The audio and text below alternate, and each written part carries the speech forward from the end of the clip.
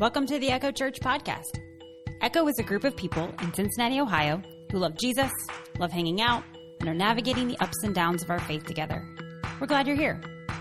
We're now in our series called Journey of the Redeemed. It's a study in the book of Luke, and as we explore the life of Jesus, we also examine our own journeys shaped by him.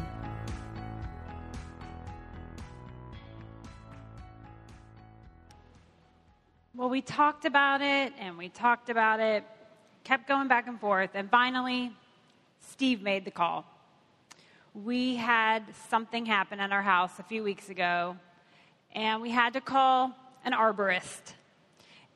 I really love trees, love greenery as surrounding us. I mean, we have parking lots surrounding our house, so as much green trees as we can have is wonderful. But if you want to play the video, Dylan, we had to have 3 trees removed. Steve called, and we thought there was one that was really dangerous because every storm that hit, and it started to be like not just a major storm, but then even a slightly harsher wind than normal, and branches would be down beside us. And I kept thinking, something is going to hit one of our house or one of our cars. It just was very dangerous. And the arborist said 3 different locust trees were actually dying. So this amazing equipment, we had a whole spectacle on our street. There's an Airbnb across the street from us, and the people, family with children, came and just sat on the sidewalk and watched these really cool machines happen. And so I thought it was very sad to lose the greenery, but, balancing out safety. So at least it was interesting to watch. They did some drone footage. Maybe our house will be in a commercial for this company.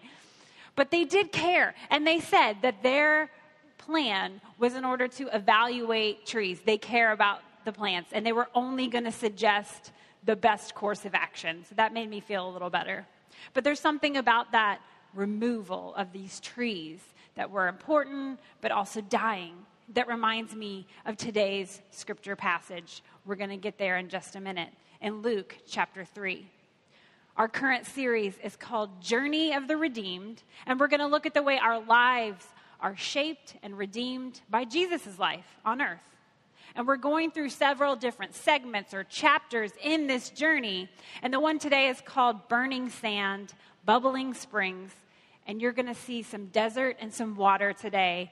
That was our motivation for this name. Now, while we won't see Jesus in action just yet in today's message, we will meet the one who came before, who is destined to pave the way.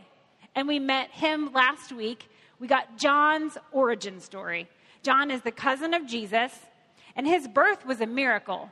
His parents, Zachariah and Elizabeth, they were faithful. They were dedicated Jewish believers, just living their lives.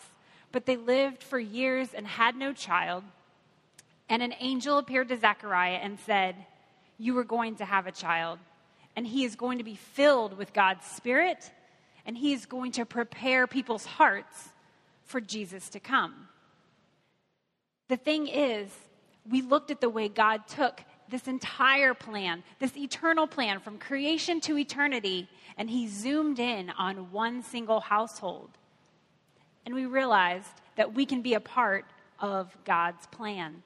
That was our message last week, and so now we're going to see John has grown up, and it says he's been living out in the wilderness, and now let's see the way he prepared people's hearts.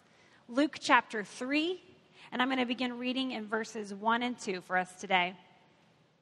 In the 15th year of the reign of Tiberius Caesar, when Pontius Pilate was governor of Judea, Herod, tetrarch of Galilee, his brother Philip, tetrarch of Iturea and Trachonitis, and Licinius was tetrarch of Abilene.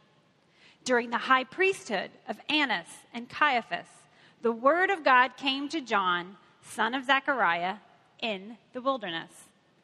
There's a lot of names here, so we came up with a chart so we can check out all of the people trying to provide leadership to the country of Israel. First, we've got the Caesar, because as we said before, Israel was part of the Roman Empire of this time. Tiberius, he was the successor of Caesar Augustus, who was the first emperor of the Roman Empire.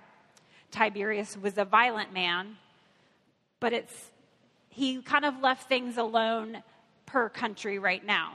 The reason Israel was so valuable to Rome was their location. Let's check out a Google map and notice where Israel lies. It's connecting Africa, Asia, Europe, right on the Mediterranean Sea. And you can see how much desert there is there.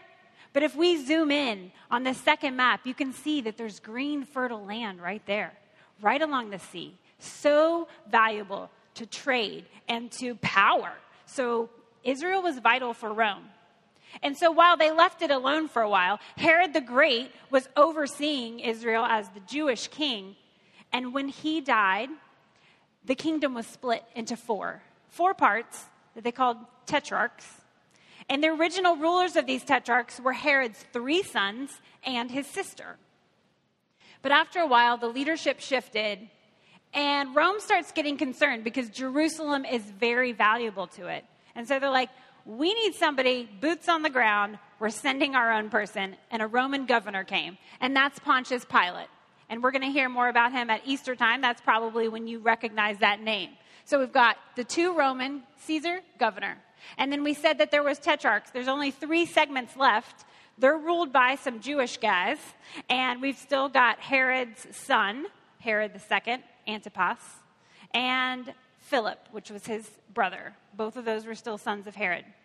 So then, well, actually, because of the Jewish people here, the tetrarchs, the people in Israel are like, well, we see this authority that you have, so-called authority. But they knew Rome was really in charge, so there was kind of like this, well, they kind of looked at them skeptically, like, I'm not fully feeling like that you're in charge of me. And then we finally get to the high priests, who are the religious leaders of the day. And they kind of had an air of their own royalty. They weren't really royalty, but they kind of took on that importance. And you could feel it. So do you see how it's a little messy here? We've got Romans, we've got Jewish people, and they're all vying for their piece of the power. And in this mix, in all the mess, it gave space for ministry. John starts preaching, and he's kind of under the radar for a while. People are worried about their own power, and they kind of don't realize that some people are headed out into the wilderness to hear from this person preaching out there. Let's continue reading verse 3. John went into the country around the Jordan, preaching a baptism of repentance for the forgiveness of sins. A couple of things here. First, I don't know what you think of wilderness. I still picture trees and things for some reason, but the Judean wilderness, I have a picture here, it's all desert. So definitely this is our burning sand, and that's where John is out there. Number 2 is, I want us to have a full picture of John. Luke is super straightforward, jumps right to John's ministry, but Matthew gives us some details in his gospel. He describes John as this. John's clothes were made of camel's hair. He had a leather belt around his waist. His food was locusts and wild honey. That's a different visual. Can you picture him now? Living out in the wilderness. Clothes seem a little bit itchy. Honey I can get. Locusts are pretty sustainable, but I don't want to try them right now. And John is talking about baptism. And hopefully you know that you've seen baptism. Some people practice it by pouring water. Those of us here are part of Echo. We believe in the going down under into the water. And maybe you've seen a baptistry at a church. Well, the Jewish people, they were familiar with this kind of idea. They did mikvah, which was a baptistry outside of the temple where you would cleanse yourself to be ceremonially clean before going into worship. And archaeologists have uncovered an ancient mikvah here. This is at the Temple of Jerusalem. And they were used to that idea, like, okay, it's time to go to worship. I've got to be ceremonially clean. But John's saying, I have a different baptism. This baptism is for repentance. It's changing your heart. It's an internal thing that you have to look deep inside yourself and figure out, what are you doing? Seeking the forgiveness of sins. Learning to live a different way. John's like, I've got this baptism here, and God wants us to do something deeper and more permanent in this ceremony. Let's keep going. Luke 3, verses 4 through 6. As it is written in the book of the words of Isaiah the prophet, a voice of one calling in the wilderness, prepare the way for the Lord, make straight paths for him. Every valley shall be filled in, every mountain and hill made low. The crooked roads shall become straight, the rough ways smooth. All people will see God's salvation. This is a beautiful concept of John's ministry, prophesied back in Isaiah, that there was going to be a way made ready for the Lord. And we're pretty familiar here in Cincinnati with hills. If you bike, walk, run, anything, you feel the hills, right? And it would be kind of nice sometimes when you're having to go somewhere, if there was just a little bit flatter, if the way was just a little bit smoother. John was doing this in a spiritual sense. How do we prepare a spiritual path to connect people to God, to make it accessible for everyone? This was John's job. Let's keep going in verse 7. John said to the crowds, all the crowds who were coming out into the wilderness, they were leaving the city, going out into the desert just to hear him preach. He looks at the crowds coming out to be baptized by him and says, "You brood of vipers, who warned you to flee from the coming wrath? Produce fruit, keeping with repentance. Do not begin to say to yourselves, we have Abraham as our father. For I tell you that out of these stones, God can raise up children for Abraham. The axe is already at the root of the trees, and every tree that does not produce good fruit will be cut down and thrown into the fire." John's going at some people here. What is the deal? Well, even though there was crowds, there were some people among the crowds. Those religious leaders we talked about, the high priests, they were in charge of the Sadducees, and there was also a group called the Pharisees. They were the ones that everyone would go to learn about God. They're teaching, they're preaching. They are the spiritual authority in this community. But now someone else is out there. Someone else's voice is preaching. Well, they probably got a little bit intimidated. Maybe not intimidated, threatened, maybe frustrated. So they head out into the wilderness to see what John is talking about. And he calls them out in front of the whole crowd. He talks about their motivation for being there. Sure, John wants people to come out and be baptized for the right reasons, to hear the voice of God for the right reasons. But he's saying that their motivation is impure. And the verse that he says about Abraham's sons, these religious leaders felt very proud that they could trace their genealogy, their heritage, through this beautiful line of Jewish history. But John says it's not enough to just be born into this. Your life has to show that it's different because you have encountered God. And that's what John was wanting for people. That an encounter with Yahweh, the Lord God, would change them.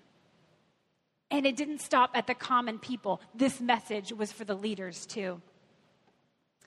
Let's continue in verse 10. So after the crowd hears John calling out the leaders, they're starting to feel a little bit convicted themselves. "What should we do then?" the crowd asked. John answered, "Anyone who has 2 shirts should share with the one who has none. Anyone who has food should share also." Even tax collectors came to be baptized. "Teacher," they asked, "what should we do?" "Don't collect any more than you are required to," he told them. Soldiers asked him, "What should we do?" He said, "Don't extort money. Don't accuse people falsely, and be content with your pay." So there we have it. John is calling people trees that are dead. So the people ask, well, how do we be life-giving again? How do we be a tree that produces fruit? And he gives several examples, and I really like it. Because he's like, hey, you have extra? Share it. It seems simple enough. But I don't know if this has ever happened to you, but sometimes it's easy to look around because there's always someone that has more than us, right? And you think, well, sure, they should be giving what they have. But sometimes we neglect to look in our own lives and realize, I've got some extra. What are your 2 shirts? Sometimes, yeah, you don't have as many resources as someone else, but you have time, you have experience, and we're called to keep giving back, to not hold it for ourselves. There are all kinds of ways to give to our communities, to get involved right here at church, to give of your time as well as your talent and your knowledge and your resources. There's always something extra. Look into your own heart, look into your own lives, and see. None of us are without excuse. None of us are off the hook. God has provided some things in our lives in order for us to share it with others. Because that's the point. When you pray and ask for God to provide something in your life, how many times does it automatically show up at your door? Or how many times does it come through someone else? When God answers prayer, he answers it through each other. And just as people have been an answer to prayer in your life, he is calling you. He is giving you extra in some part of your life, and he wants you to be the answer to prayer to someone else, to share that. None of us are off the hook. John also says, if you have power, use it well. The tax collectors, they held power over people. They could say, this is what you owe. They were legally obligated to pay. But the tax collectors had a reputation for putting some in their own pockets. John says, stop. That seems obvious.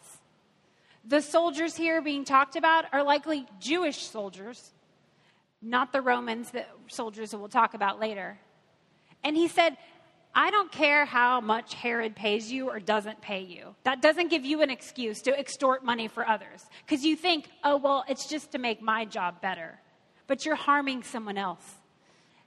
Esau McCaulley is a professor of New Testament. And in his book, Reading While Black, he said this: John calls upon those with power to use that power to uphold the inherent dignity of all residents and to never use that power for their own ends. And he calls on people today to do the same thing. And I kept thinking about it, that yes, these 2 forms of not extorting money, it was about the influence and the power that they held. This is another area of our lives that we are called to also enact. And I often think, well, I don't have that much power. I'm not very influential. And maybe you think that too. An influencer on Instagram, it's got thousands of followers. I don't have that. But there's something that you do. There's someone that you influence. Whether it's kids, whether it's your spouse, your friends, your coworkers. The words you say and the actions you do, people notice. They make a difference, and they either build up or they tear down. And that's power. How are you using your influence to build others up?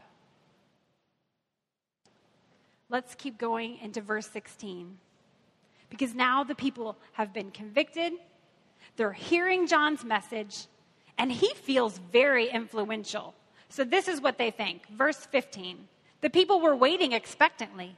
They all wondered in their hearts if John might possibly be the Messiah. But John answered this: I baptize you with water, but one who is more powerful than I will come, the straps of whose sandals I am not worthy to untie. He will baptize you with the Holy Spirit and with fire. His winnowing fork is in his hand to clear his threshing floor, to gather the wheat into his barn. He will burn up the chaff with unquenchable fire. Did you catch the threshing floor there? We've talked about this back in Ruth. Do you remember our story when Ruth met Boaz on the threshing floor at night? And we said the process there was to take tools and you gather all of the harvest, but not all of it is edible.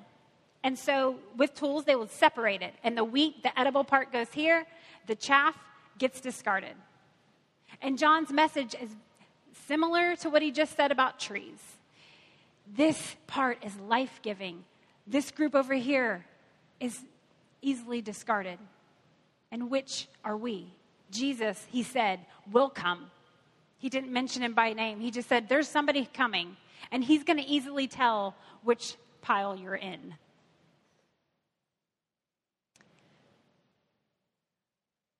When I hear this message, When I read about John, I have to be honest, it feels harsh. Sometimes I like to skim over him, and I'm like, let's just get to Jesus. He seems nicer. But truly, John's words, they're powerful because he's basically just saying, look, there are people in this world who are giving life. They're building hope. They're looking outside of themselves and trying to make others better. But all of these other choices that he was saying to stop doing, it boils down to looking at self. If you take money for yourself, if you hold on to all your resources for yourself, then you become just like the tree that's dying and sick, and you just cause damage. People who only look inwardly, we know people like that because their choices are so self-involved that it's hard to be around them because we feel like we're disturbed in the wake. But John is calling out what it's hard for me to hear because I need to look and see what are the choices I'm making that are self-involved, that are not looking out for the good of others. His message here today is the same. The same as what we need to hear. He was preaching to ancient people, to leaders, and yet we know that this is about us too. Let's finish up John's message. With many other words, John exhorted the people, proclaimed good news to them. He didn't just call them out. He talked about the good too. But when John rebuked Herod, the tetrarch, because of his marriage to Herodias, his brother's wife, and all the other evil things he had done, Herod added this to them all. He locked John up in prison. We're going to come back to that piece later. But John gets put in prison. His words, his message from God, from God's Spirit, he called out a leader in power. He called him out and he said, you broke up your brother's marriage and married his wife. And Herod did not like that. But all of these things, why John is speaking to the religious leaders the same way he's speaking to those in authority. He's like, you hate the Roman rule, and what are you doing? You're acting like them. You are being just as self-involved. You are not caring for other people the way God has called you to. And both Herod Antipas and Caesar, Jewish and Roman authorities, they used their power to push people down. And John was saying God's way is to use power to influence and build up and make life better. God's leadership wasn't just about a class of special people. John's message is to say that God has invited all of us. We are all called into this way. We are all called to live a life that's life-giving and part of God's plan. We don't have to have a title for that to happen. There's something I read this week. I learned about a study that was referenced in a book, and Dr. Ming Kuo, she studied for 30 years about the effect that nature has on human beings. Dr. Kuo works at the University of Illinois, and in the 1990s, she studied how people lived in inner city Chicago. And she looked at the difference of where people lived in this one giant apartment building and those who faced the greenery, the trees, the grass outside. They reacted differently in their mental and physical health, even in the burdens of the city, as those who faced the concrete on the other side of the building. And fascinated by that, she kept building on this research. And over the years, she has confirmed, and she describes it as this, that nature is like a multivitamin because it helps our mental health, it helps our physical health.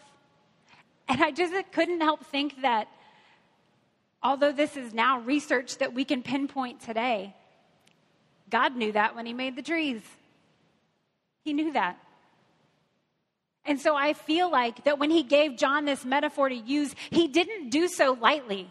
Because I don't think God likes trees coming down any more than I was sad to see our trees go. Because God knew that he was giving it to human beings to care for us in ways that we hadn't even discovered yet. And so I believe even further that when God uses this metaphor about our lives, that he doesn't do so lightly. That there's tears in his eyes when people are not giving life.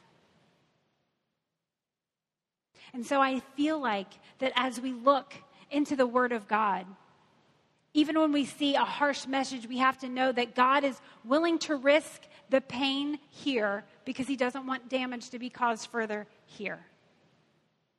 And he gives us chance among chance again. Right now, we can look into our lives and see, are we being life-giving? Are there parts, are there branches to our lives that need to be trimmed back? There's still life yet. But it's our chance to respond. That's our call. Are we going to be life-giving? Are we going to be self-involved? We get to respond. The people who went out into the wilderness and heard John's message, he said, you can respond right now. You can be baptized. You can go think about this for a while, but I want you to respond. Because when you hear a message, you don't go away unchanged. You're going to either have to ignore it or you're going to have to be convicted by it. So as we live as people who are redeemed, how do we do that? Last week we said we just keep doing the work and knowing God will use it exponentially. This week our message is, if we're going to be the redeemed people of God, we need to RSVP. I always like that because I took French. Respondez s'il vous plaît. It sounds so fancy. It just means respond, please. And that's what John was saying. He said, God just didn't call you to come and have power and to look good on the outside or to show up in worship every week. God called you to respond. And whether you're way up high here on authority or you're lowly, it doesn't matter. We all get the chance for the same response. To change inside, to follow God, to live for something outside of ourselves, for someone outside of ourselves. This is how we prepare our hearts to meet Jesus. Respond. So, my encouragement to you this week, when you're outside, look at the trees and think about what's going on in your heart and the life that you're able to give and to bring to this world. Will you pray with me? God, thank you for the beauty of nature that's always been providing for us, that you created. You've been sustaining us in ways that we didn't know for a long time. Thank you. Thank you for the opportunity to bring life to other people through our words and our actions. Thank you also for forgiveness because we don't do it right. We don't always act on others' behalf. We act selfishly. We thank you for the opportunity to come and seek your forgiveness, to start anew each day. Your mercies are new every morning, and we come to you and we say, thank you, Lord. Help us to bring life today. We thank you for John's message and for the ministry he had on this earth. And we thank you for Jesus, for his redemption. We love you, Lord. Amen. Thank you for the gift of your attention today. If you ever want to join Echo Church in person, we meet on Sundays at 10:30 a.m. You'll find us at 1301 East McMillan Street. That's in the Walnut Hills neighborhood of Cincinnati, Ohio, just up the street from our city's beautiful Eden Park. Find out more about us on our website, echochurch.org. Have a great week.